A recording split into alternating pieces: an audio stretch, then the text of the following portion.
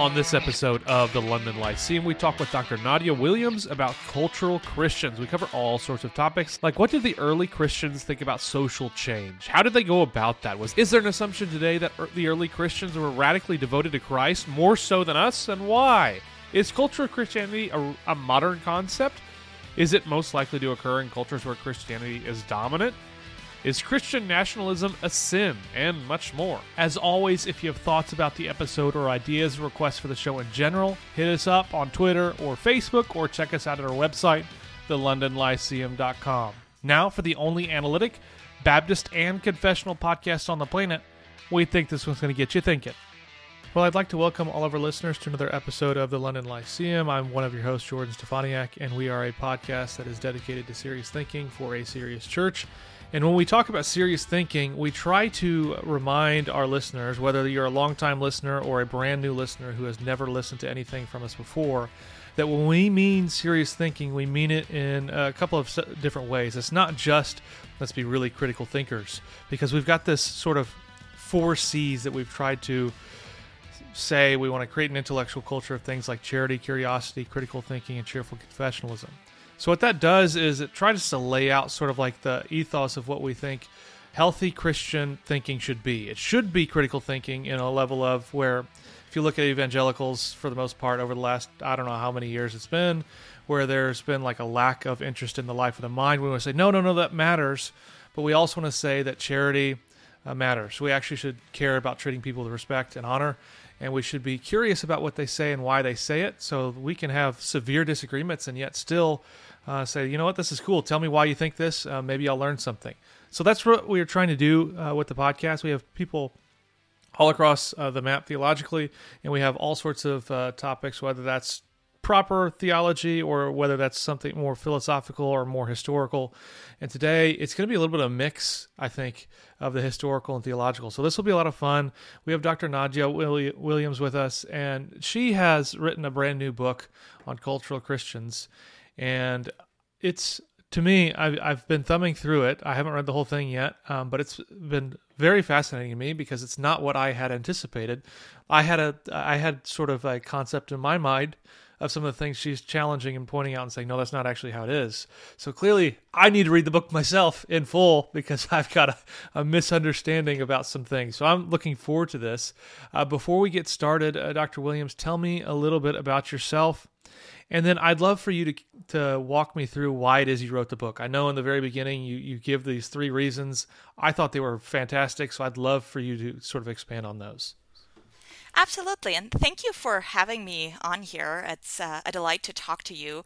I've listened to a number of episodes, and I appreciate the work that you're doing in cultivating a life of the mind that very much appreciates who we are as God's creatures and the call to love God with all our mind, but also obviously heart, soul, strength. So my background is in classics, Greco-Roman antiquity.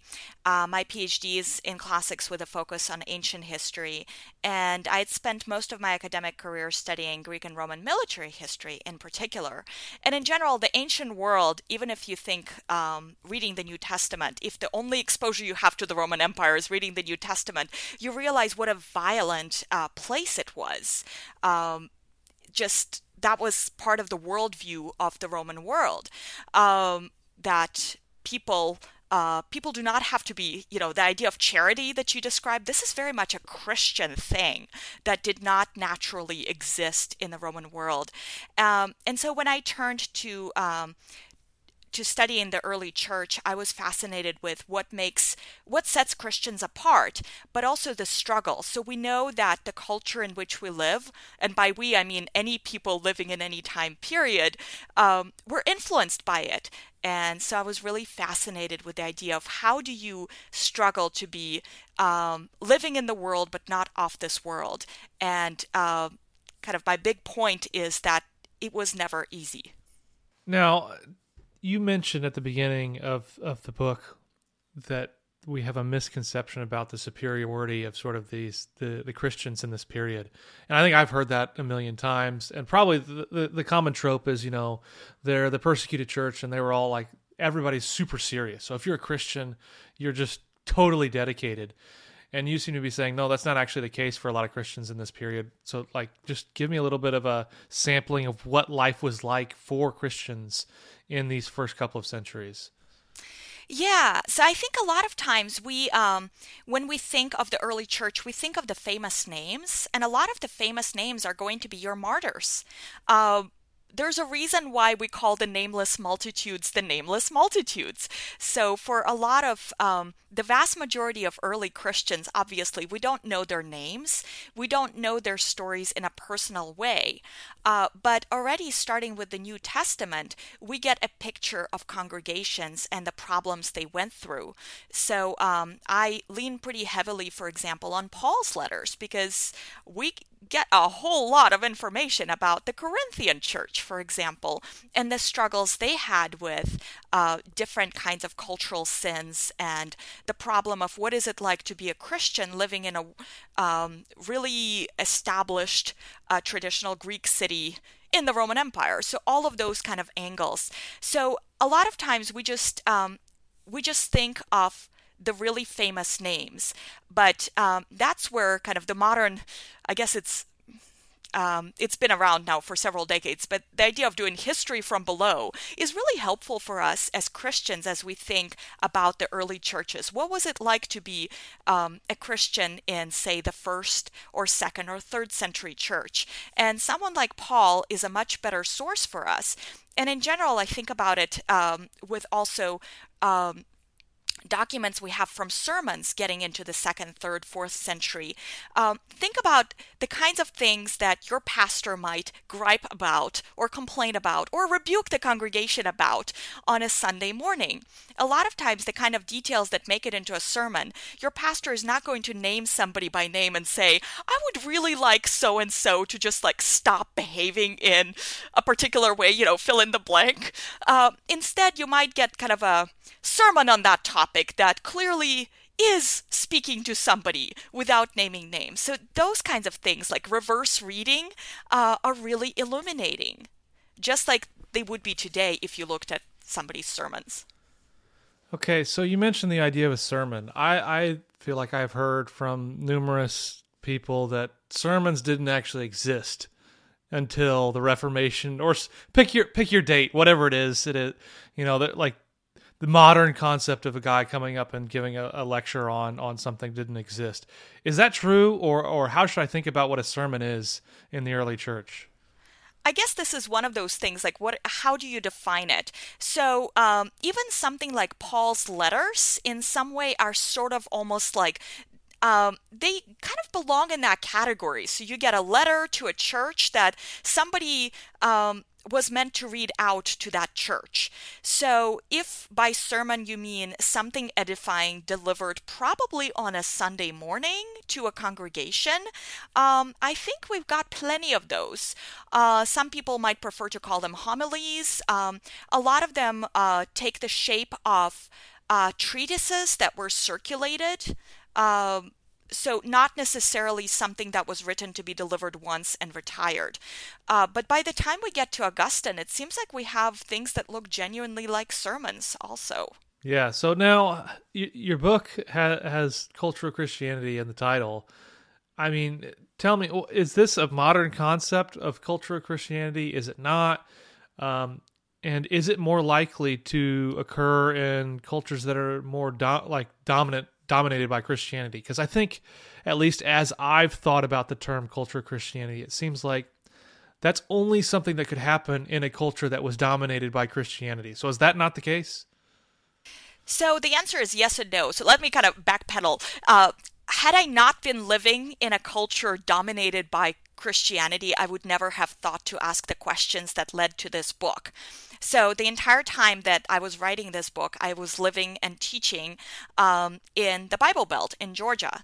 And that's kind of what gave me this topic, because my students repeatedly were expressing those ideas that early Christians were not like us, but also I saw behaviors and beliefs that suggested something that was really kind of amok. So the definition that I use for cultural Christianity, cultural Christians, the way I define it in this book, are people who do go to church most Sundays, maybe not every Sunday, but most Sundays they will go to church and really kind of seem to pay attention to what it means to be a Christian. But then the rest of the week, it's all kind of compartmentalized, and they just live lives like, according to the values of the society around them. So the culture. So the cultural Christians, on any poll or survey, they will self-identify as Christians. But other than those couple of hours on Sunday morning, you might not even be able to tell if you interacted with them in any other setting. So we think, by contrast, in the early church, precisely because of persecutions or because it cost you something to say, I'm a Christian, I'm not a Roman of a traditional type, we think, clearly no one would do this. Like, why would you take on this sacrifice? But my point is that culture is a lot more insidious than that. I really appreciate historian Chris Shannon has described culture as secondhand smoke. And I love that image because that's what it is. Like, you breathe it in, it soaks into your pores, into your clothing. You have no idea because you're so immersed in it. Well, now I have a new way to introduce the podcast. Every time I introduce a guest, I'm going to talk about how we want to create an intellectual culture like secondhand smoke. Of a better kind, yes. Yeah, I like it. So I do want to know, the way you've defined cultural Christianity, is cultural Christianity, in your mind, a good or a bad or a neutral thing? I just recently, like a couple of weeks ago, listened to a podcast that was essentially defending, no, cultural Christianity is actually a very good thing for us because it gives us, there's different things it can give us that if we lost that, we wouldn't have. So I'm just curious, from your perspective, is it good, neutral, or bad? I think it's all of those things, depending on the aspect you looked at. I don't know if you read a few weeks ago Louise Perry's essay in First Things, We Are Repaganizing. And I thought that was really powerful because she talks about the idea of cultural Christian views of life have impacted for the last 2,000 years how we think about the value of human life, which is exactly the case. In the Roman world, if you were not a particular type of person, if you were not an aristocrat, male, healthy, and so on, your life had no value. But in the modern world, so as we talk about kind of the ethic of life today, without the Judeo-Christian idea of the Imago Dei, we've got nothing to stand on. So, for example, when it comes to those issues of life, we very much lean on cultural Christianity, even if we're not thinking about it. And in areas like Canada, where this is disappearing, where you see a secular culture, post-Christian culture taking over, things are not looking good, like euthanasia. But this is not to say that cultural Christianity is always a good thing. And the reality is, if we love God, if we want to serve God, we do not want something that's a pale imitation of belief. We do not want a pale imitation of the real thing. And that's where the danger is with cultural Christianity. Yes, we can pick out some good things from it and say, well, at least it's better for a culture than like post-Christian secularism. But it's not the real thing. It's not the full goodness that Christ wants to offer us. Yeah, okay, that makes sense. So give me, I don't know, what's your favorite example from the book? You've got several chapters here. You know, you're going through the early church and then the church or in the age of Constantine and beyond. Which one's your favorite? And tell me a little bit about it. Well, one that I've thought about because it's so us in a 21st century kind of the treat yourself culture, the idea of self-care. Like self-care, you know, you need self-care. This is a good thing. And it's become this weird idol. And you can say no to all kinds of asks on your time because you can say, like, well, I really need to prioritize my self-care. And what I really love is Bishop Cyprian of Carthage, who was leading a church at a time of just tumult, persecution, and also a pandemic, where he addresses his people and says, some of you have refused to take care of the sick and dying because you wanted to save yourself for a death in martyrdom. So like the whole idea of these are people who are taking care of themselves in this weird way. On the one hand, they're saying, we really want to die a martyr's death. But on the other hand, saying, because we want to die this martyr's death, we just don't care about like anyone else in our community who needs our care. So to me, this is like the quintessential problem with self-care, but also just kind of putting yourself first. And in this particular case, we also see a cultural aspect seep in, because in the Greco-Roman world, dying a really spectacular death, especially on a battlefield, I mean, that's a classic Homeric value. That's what Achilles wants. It's like, I'd rather die famous and live forever in like epic memory than live to an old age and never be known. So we see all of these things kind of mixing together in a way that's actually relatable to our culture, where we really want to be in control of how we live and so on and so forth. That's very interesting. Though I will say I like the treat yourself image in Parks and Rec. That's one of my favorite gifts that is out there. I would love for you to tell me a little bit about the chapter on the you've got the unholy bodies, unholy minds, resisting the cultural views of sexuality. Give me a little bit of what's going on there. Yeah, so this is obviously something that is a hot button topic for us today, but it was in the Roman world also. So in that chapter, among other examples, I talk about Ovid, the Roman poet who managed to say something so scandalous about sexuality that the Emperor Augustus exiled him. So Ovid wrote this poem that's probably tongue-in-cheek, but it's essentially a manual on seducing women, and it gets pretty raunchy.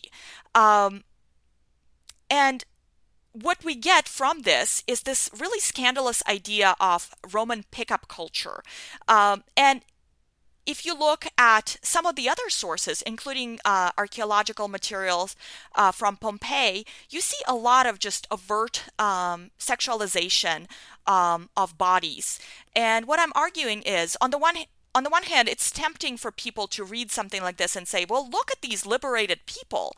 But if you look deeper, what you realize is that this is a really a culture that treated people in a hierarchical fashion.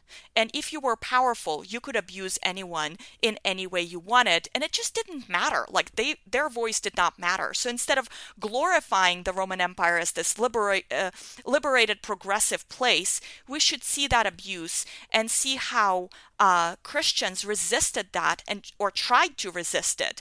The problem is because it was so ingrained in the Roman culture. So, for example, prostitution was just commonplace, and no one thought much about it. When Paul talks to the Corinthians, so coming back to the Corinthian church, that's one of the problems that he points out there. That here are married men from the church who frequent prostitutes, and Paul is outraged. Well, for somebody living in the Roman Empire, it was like, well, I mean, the cost of a prostitute is basically like a cost of lunch. It's easily affordable, so what's the problem? And for Paul, this is the whole idea is you cannot do this as a Christian. So suddenly we see this idea that was scandalous, that the same standards of purity apply to men just as to women. Because in the Roman Empire, yes, those standards applied to respectable married women, but nobody before that had held men to those same standards. So I've got all sorts of questions to follow up, I feel like, on this. Absolutely. One of those is, as we think about the context of the early Christians and this sort of culture on sexuality, is there anything that we can glean as Christians today to say these things were powerful influences to stop that sort of culture or to create a counterculture of Christians? I think that's a great question, and it really gets, I think, into uh, pastoral authority, but also cultivating healthy culture within each congregation. What's striking is Paul writes this letter, and we know that the church took action because later we hear that they fixed those issues. But what's striking is that no one thought of interfering before Paul wrote to them. And that's so typical. I mean, even in churches today, you think, we don't like confrontation. So a lot of times in a church, maybe even the body of elders might know that there's like somebody engaging in really prodigious sin, but who wants to take it on their busy schedule to have this confrontation? Will it even be fixed? Maybe the people in question will just leave the church and go somewhere else, and then you feel like maybe you did more damage than good. These are the kinds of things congregations split over, and so on. But the question is, how do you address it? And do you just let it go? And of course, for Paul, the solution is you have to talk about it.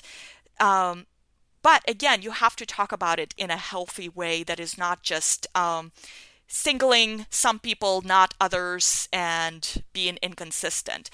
But it is striking again that all of these people knew the teachings of the church. It's not like this was a shock, but somehow they just could not understand how it all applied to their lives. Because again, secondhand smoke. Yeah. Okay. So now you mentioned the idea that I guess there's an expectation for women to be pure, whereas not so for men. Why is that the case in that culture? And do you think that is a similar issue today? So in the Greco-Roman world, that just had to do with issues of paternity in particular. But just in general, like when we say patriarchal culture, that's what we're talking about. The Greco-Roman world was a deeply patriarchal culture, in the sense that women were held to a completely different standards than men. In classical Athens, one of the few instances in the law about justified homicide was if a man catches his wife with another man in his home, he can kill the adulterer on the spot. So that was justified homicide, precisely because it was viewed so like such a serious transgression.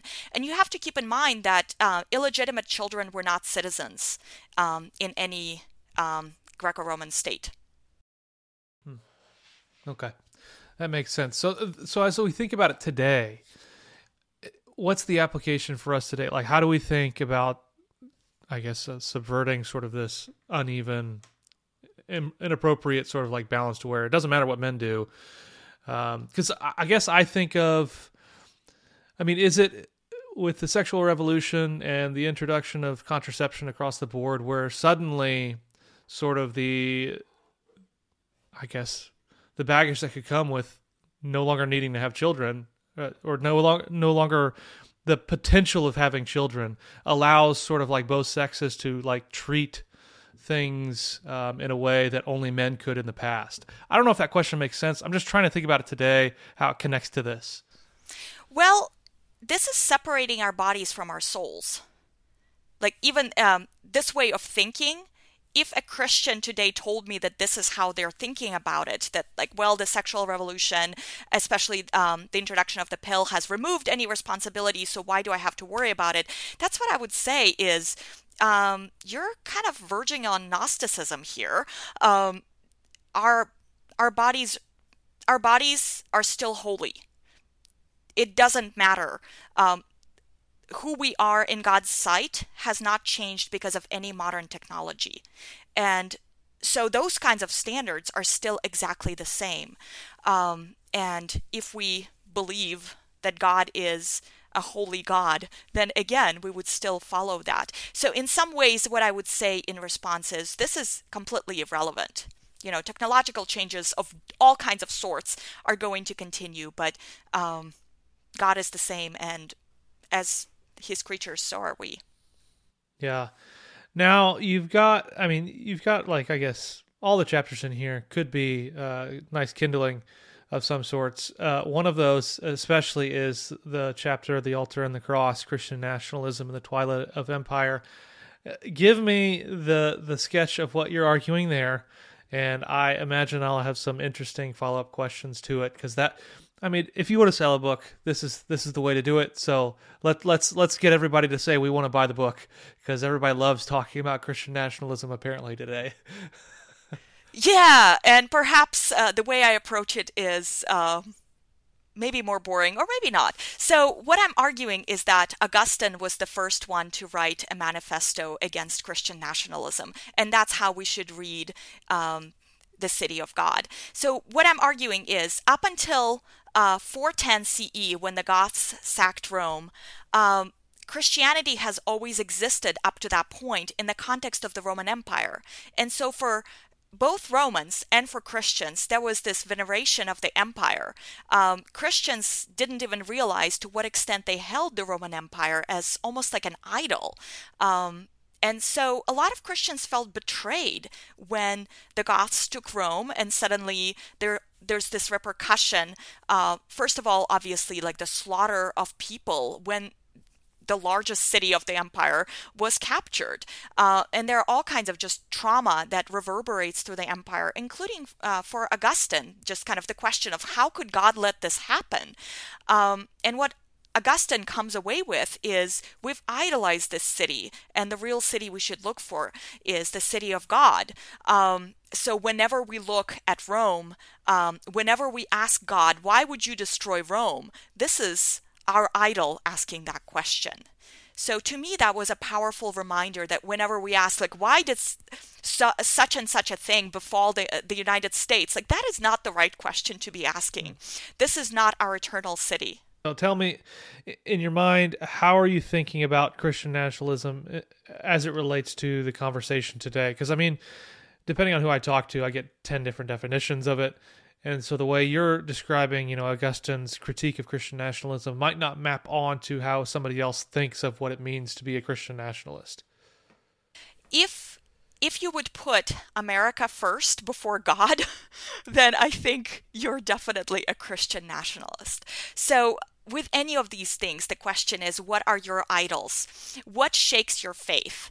Does what happened in politics today shake your faith? If so, again, like, you have an idol that places the country and its politics or something along those lines ahead of God's rule over your life, over which perhaps you don't always have a clear explanation.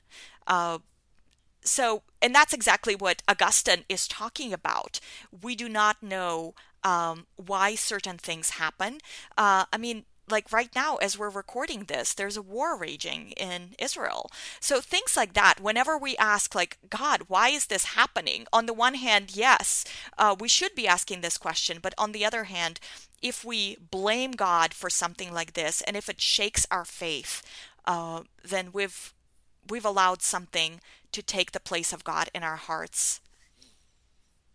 So I guess it's been, I read City of God, I don't know how many years ago now. I remember I took it on the plane with me and my wife as we visited Italy, so I could be the nerd that holds up Augustine's City of God, signed by the Colosseum or whatever. So I guess as I think about it, I don't know, would he necessarily be like, I want the Roman Empire to fall? Or might he say, well, I prefer the Roman Empire to exist and to continue, and us to continue to Christianize it in some way? So the reason I'm asking that is just because I'm thinking about the people who are, we've got a lot of people who listen to our podcast, people who probably think Christian nationalism is heresy, and people who think, like, let's go storm the Capitol again tomorrow. Everybody in between. So I'm just trying to, like, ask the appropriate questions here. So the one I'm thinking about in this case is, I don't know, is there a place to be a Christian nationalist by meaning I care about my country, I care about God first, but there's like some sort of like intertwined relationship to where there's a prosperity, almost like an Israelite sort of, if I do good things, then we'll reap benefits. Does that make sense? It does, and I think Augustine would be on board with that, because part of what we see running throughout the city of God is a sorrow. The sorrow for the loss of this great city, the sorrow for people who died because of the sack of Rome, and so on. There is a genuine trauma that even Augustine himself is feeling as he is writing this. So it seems like in a lot of ways he is preaching to himself just as much as he is preaching to others as he writes this response and encourages people to continue to love God and trust God after the fall of Rome. So I think that is encouraging to us because it seems like every generation of humanity, like no matter what period, every generation feels like they're living through the worst of it, through the end times. And it seems like, I mean, we're feeling it too, just like Augustine's audiences did. So we need that kind of encouragement. Yeah. Now, one thing you mentioned is sort of like the reality that I think a lot of like political activism can only do so much for really changing sort of the culture. I think you mentioned the idea of focusing on conversion and sanctification. It is, which seems to me like a classic like when I read, I don't know, American Christians from the 18th, 19th, 20th century, that seems to be like their social change program. Conversion, Billy Graham. I think of Billy Graham, like you can't ultimately change the culture without changing somebody's heart. Is that what you're trying to argue?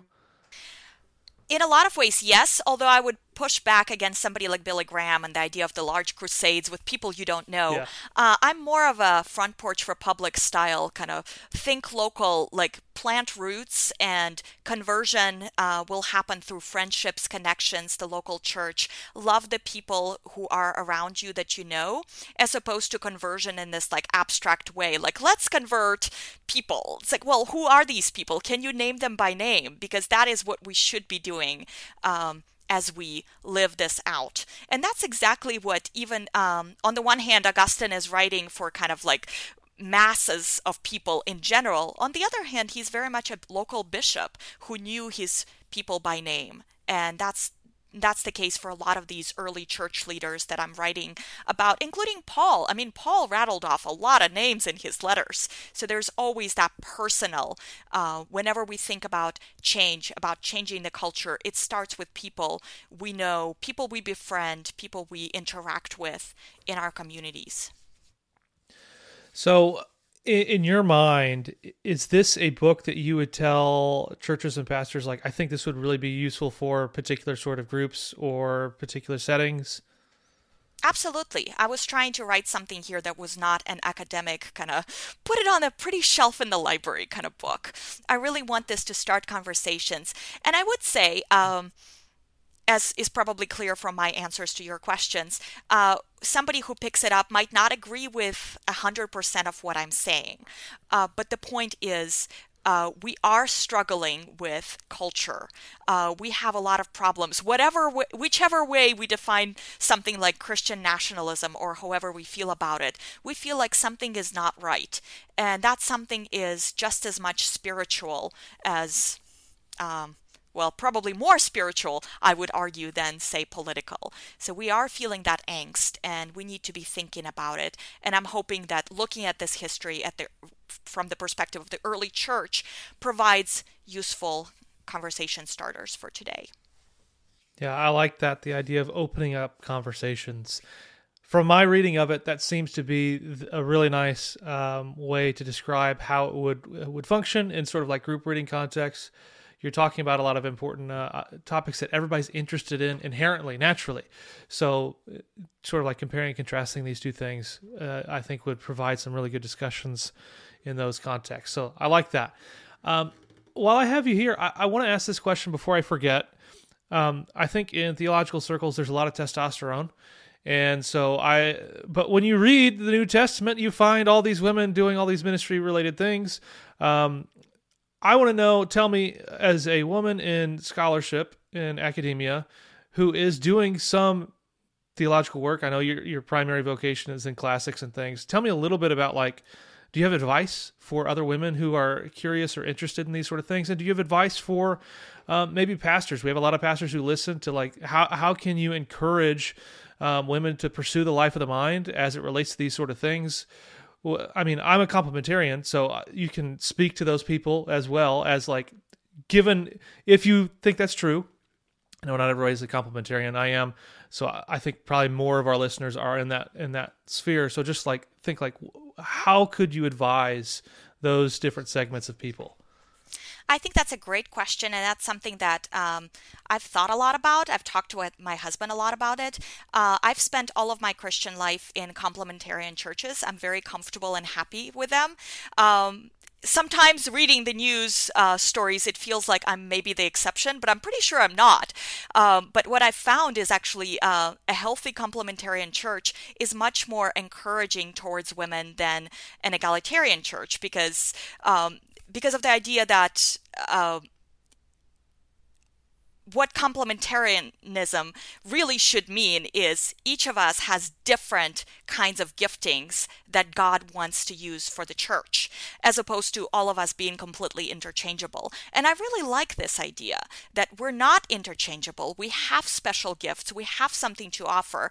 And what it means for complementarian churches, complementarian pastors, is you want to hear those voices. You want to read those voices, precisely because I see things differently, because God made me in a way that is not like my husband, for example. And so it really is fascinating being married to another historian who is a much better educated theologian than I am, and discussing these things, but also realizing we see the world differently.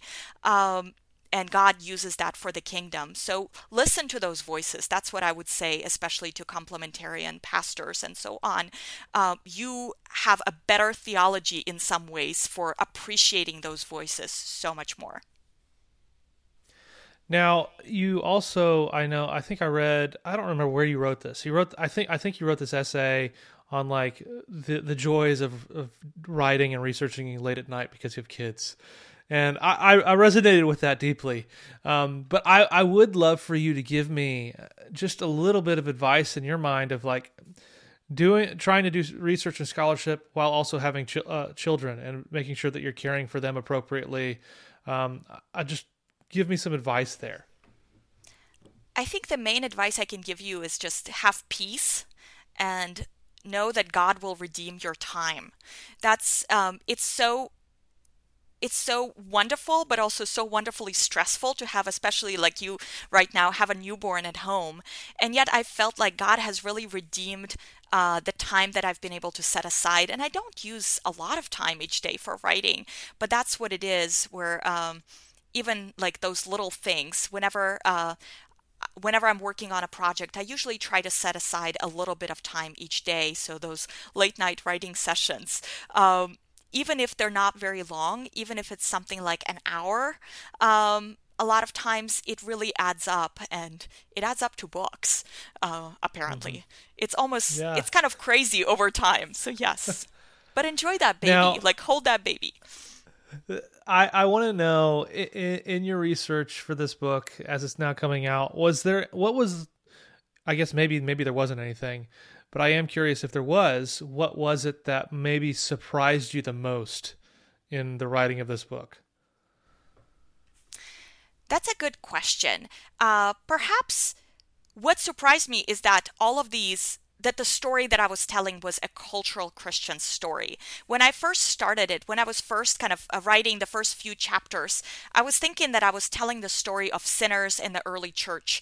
That, like, well, here are all these people that we always thought, like, the early churches were so much holier than we are, and here are so many sinners. And I think the surprising kind of aha moment that really made the book click and come together was the realization I'm talking about cultural sinners. That was the common element that really brought it all together. That this was a book not specifically about sin and sinners in the church, but a book about culture and how culture creates cultural Christians, people who commit cultural sins. Gotcha. So I've really enjoyed this, and you've got I think is there like a landing page website if people want to go find out more about the book? Zondervan Yes. has something up, I think. Okay. Yes, they do. Awesome. So I'll make sure to link to that in the episode so you guys can go find that, as well as linking to the book so you can go find a copy of the book.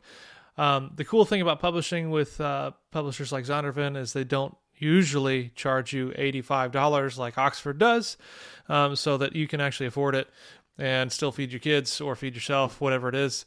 Thank you for publishing with somebody that we can afford to read. I interview people all the time that publish with the university presses, but I realize that this is probably the closest you're going to get unless you have institutional access to get the PDF versions. So thanks for doing that. I do want to give one last question for you. Is there a place or a location that people can most often find you and your writing or your resources? I'm book review editor for Current, and I'll give you the link if you wanted to link that.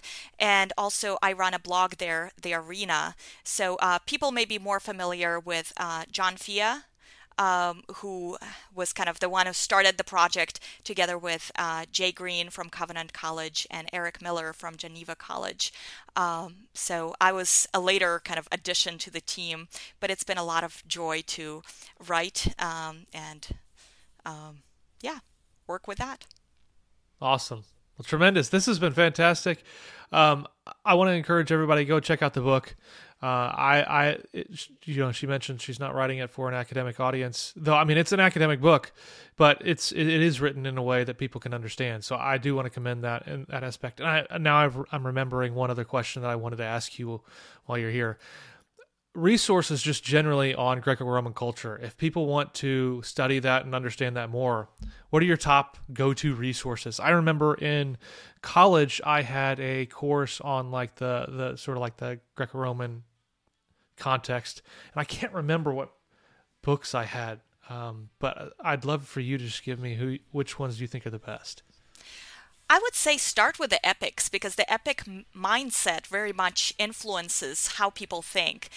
So I mentioned Homer, for example, as the inspiration for people who wanted to be martyrs. So reading Homer's Iliad, Odyssey, Virgil's Aeneid will give you an idea of the things that every single halfway, mildly educated Greek and Roman knew, and that when they converted, they brought with them to the Bible. There's a lot more. Just in general, I wish Christians read, that's kind of one of my pet peeves, I wish Christians read more Greco-Roman literature, like tragedy from the Greek world, because it would really inform your understanding of the Bible, of the education that people brought with them.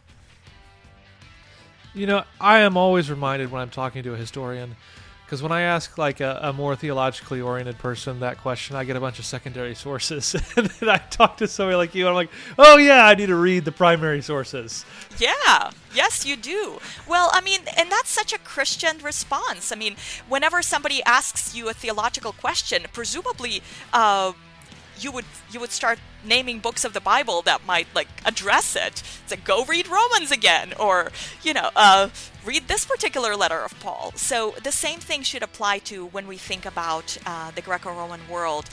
We have so many primary sources. We wish we had more, but we have enough to be able to read and really get to know the literary culture in which the early Christians were steeped. Yeah. Man, this has been awesome. So I appreciate you taking the time to do this. I'll make sure everybody go check out the resources like I mentioned. I'll link to the Current as well, so that you guys can go check that out and keep up with everything there. So thanks, Dr. Williams, for doing this. This has been a ton of fun. And as always, everybody's been tuning in. Thanks for listening to the only analytic Baptist and confessional podcast on the planet. And we'll talk to you guys soon. Everybody in your crew identifies as either Big Mac Burger, McNuggets, or McCrispy Sandwich. But you're the Filet-O-Fish Sandwich all day. That crispy fish, that savory tartar sauce, that melty cheese, that pillowy bun. Yeah, you get it. Every time. And if you love the Filet-O-Fish, right now you can catch two of the classics you love for just $6. Limited time only. Price and participation may vary. Cannot be combined with any other offer. Single item at regular price. Ba-da-ba-ba-ba.